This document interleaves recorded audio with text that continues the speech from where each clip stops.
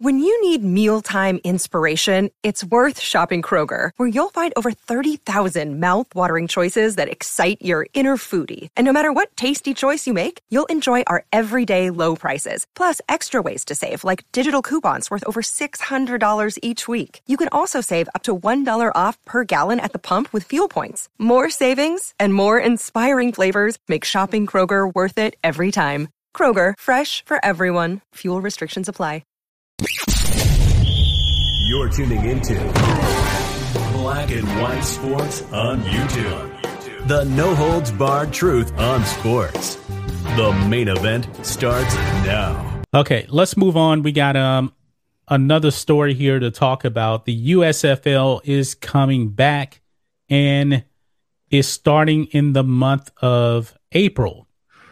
And the expansion teams, they've actually named 4 head coaches here.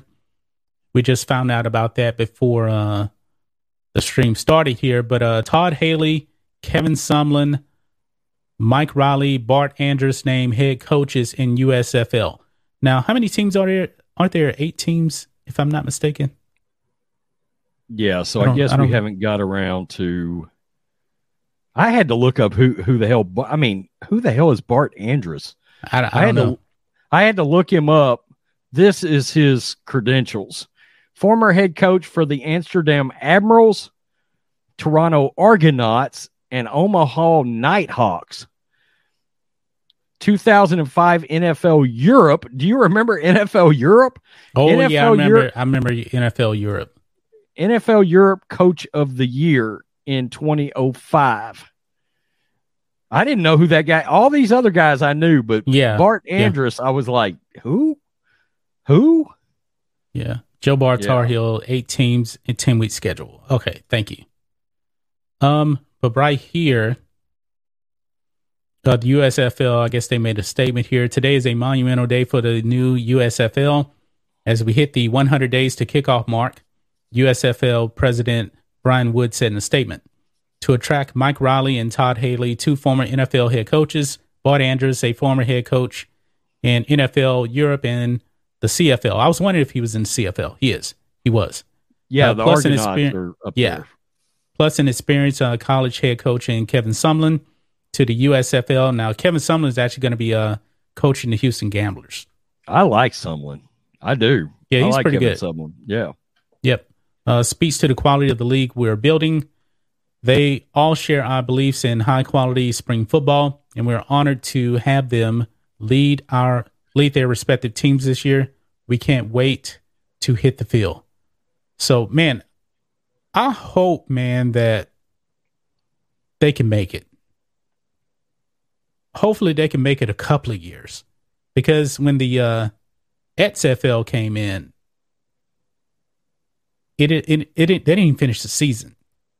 And now we know that was because of COVID and everything like that. But it's a shame too, because they had the ratings. They had a good product. They had the ratings. They had a pretty strong product. I was entertained every week when they came on. I was entertained watching. It was different because they let you interact with the players. Yeah, at the plays, had sideline reporters there on the sideline interviewing the players. That was definitely different.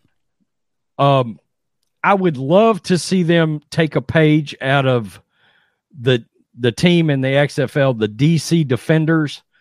They had them playing in a smaller stadium. It was a smaller, like pro soccer stadium.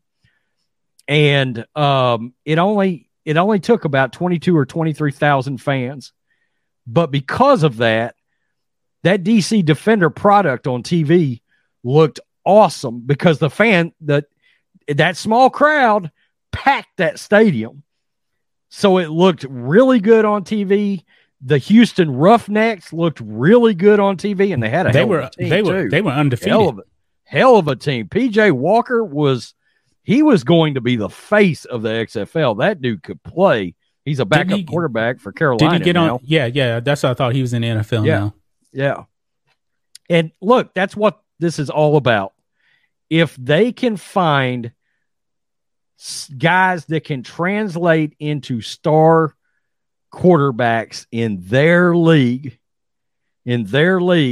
guys that are very entertaining to watch at the quarterback position, then they will make it. If they don't, they're going to be in trouble because it's about the quarterback play. You know, that was the Alliance of American Football. That was their problem. Their quarterbacks outside of Garrett Gilbert, they didn't have very good quarterback play. The St. Louis Battlehawks had a very fun quarterback to watch. What was that guy's name? He's on a practice squad with maybe the Chiefs right now. What is that dude's name? I can't believe I can't remember that. Yeah, I don't remember. I do not remember. I'm looking. Taylor Heineke was in the XFL. He was. Yeah. Huh. Yep. Jordan Ta'amu. That was his name. Yeah. Jordan Ta'amu was the quarterback for the Battlehawks. Okay. Dual threat, entertain, and they're another team that put their team in a slightly smaller stadium, and it looked great on TV. Their fans were insane in St. Louis. And I think the XFL has already said, I think they're coming back to St. Louis. I think the Battlehawks are coming back. Okay. Because it worked there. It did. Good. I think they're looking at San Antonio this time though. Ooh. Well, That'd be interesting. You know, the Alliance of American Football, their two best franchises were Orlando and San Antonio. They were selling out their games. 25,000 people was going to watch that San Antonio team every week.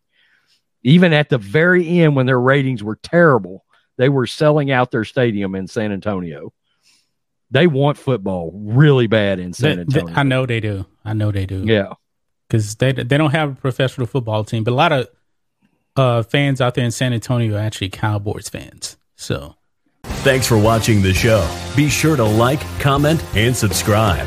Be sure to tune in next time on Black and White Sports.